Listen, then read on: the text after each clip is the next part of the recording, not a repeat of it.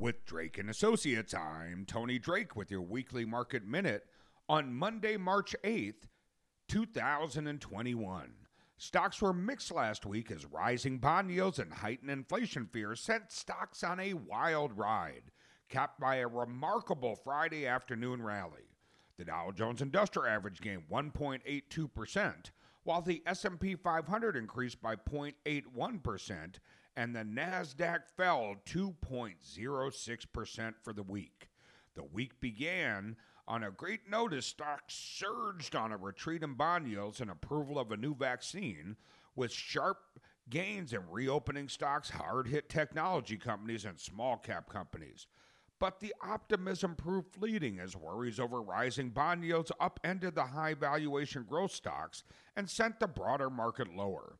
Deterioration of investor sentiment culminated in a steep sell-off on Thursday, sparked by comments from Federal Chair Jerome Powell that did little to allay investors' concerns about rising yields and festering inflation anxieties.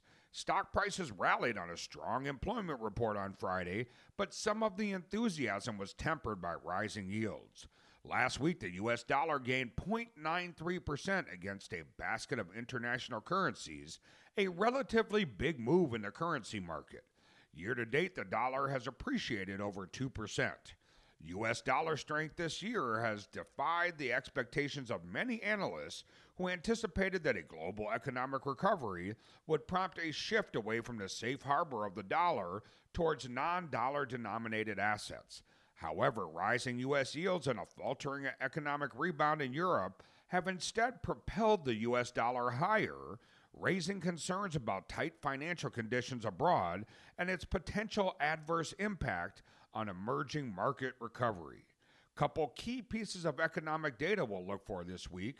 On Wednesday, we'll get Consumer Price Index, Thursday, jobless claims, job openings, and labor turnover survey, and Friday, consumer sentiment. With Drake & Associates, I'm Tony Drake, Certified Financial Planner, News Radio, WTMJ.